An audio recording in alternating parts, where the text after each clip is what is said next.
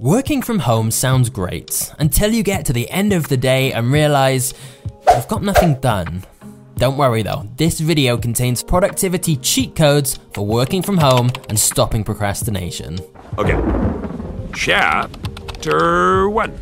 Part 1, time blocks. Ever wondered how Elon Musk, arguably one of the most productive people in the world, manages his time? Well, he splits his day up into tiny blocks of time, each with a specific task assigned.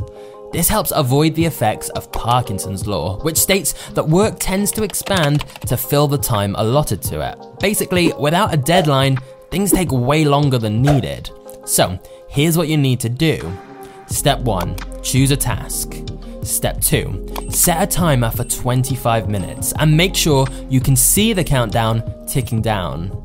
Step 3, work on the task until the timer goes off, solely focused on that task and nothing else. Step 4, take a 5-minute break. Step 5, do that all over again, except after every 4 cycles, take a longer break of about 15 to 30 minutes. You're essentially doing work sprints, which means that rather than trying to work for many hours straight, which inevitably leads to procrastination, you do a sprint of focused work and then you take a break. Now, of course, Elon skips the break part and does 5-minute chunks instead, but unless you're trying to colonize Mars, that method I just laid out will be more than enough to get you absolutely crushing your work without getting burnt out. Part 2, environment energy. Did you know that the quality of your work, the level of your energy, and the amount of discipline you have is hugely determined by your environment? This explains why people trying to work from their beds or sofa almost inevitably find that their productivity drops. You need to craft an environment to work in that allows you to do your best work. So here's some quick fire pointers that are going to help you do that. Number 1, build an area at home specifically designed for work, a home office type setup, so that your mind knows as soon as you get there, you're entering work mode. Even dress in something a little smarter when you go there too, as staying in your pajamas isn't prepping you to do your best work.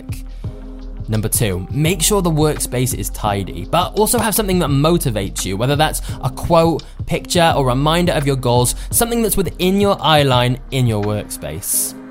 Number 3, eliminate distractions before they happen. This means making sure the TV is off, blocking websites you procrastinate on, putting your phone on Do Not Disturb mode, and even telling anyone around you that you can't be interrupted as you have something you need your full focus for.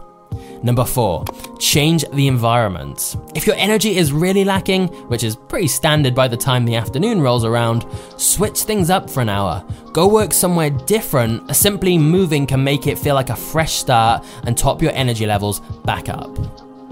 Part 3, plan ahead. One of the simplest ways to ensure you absolutely crush it each day is planning out exactly what you need to do the night before.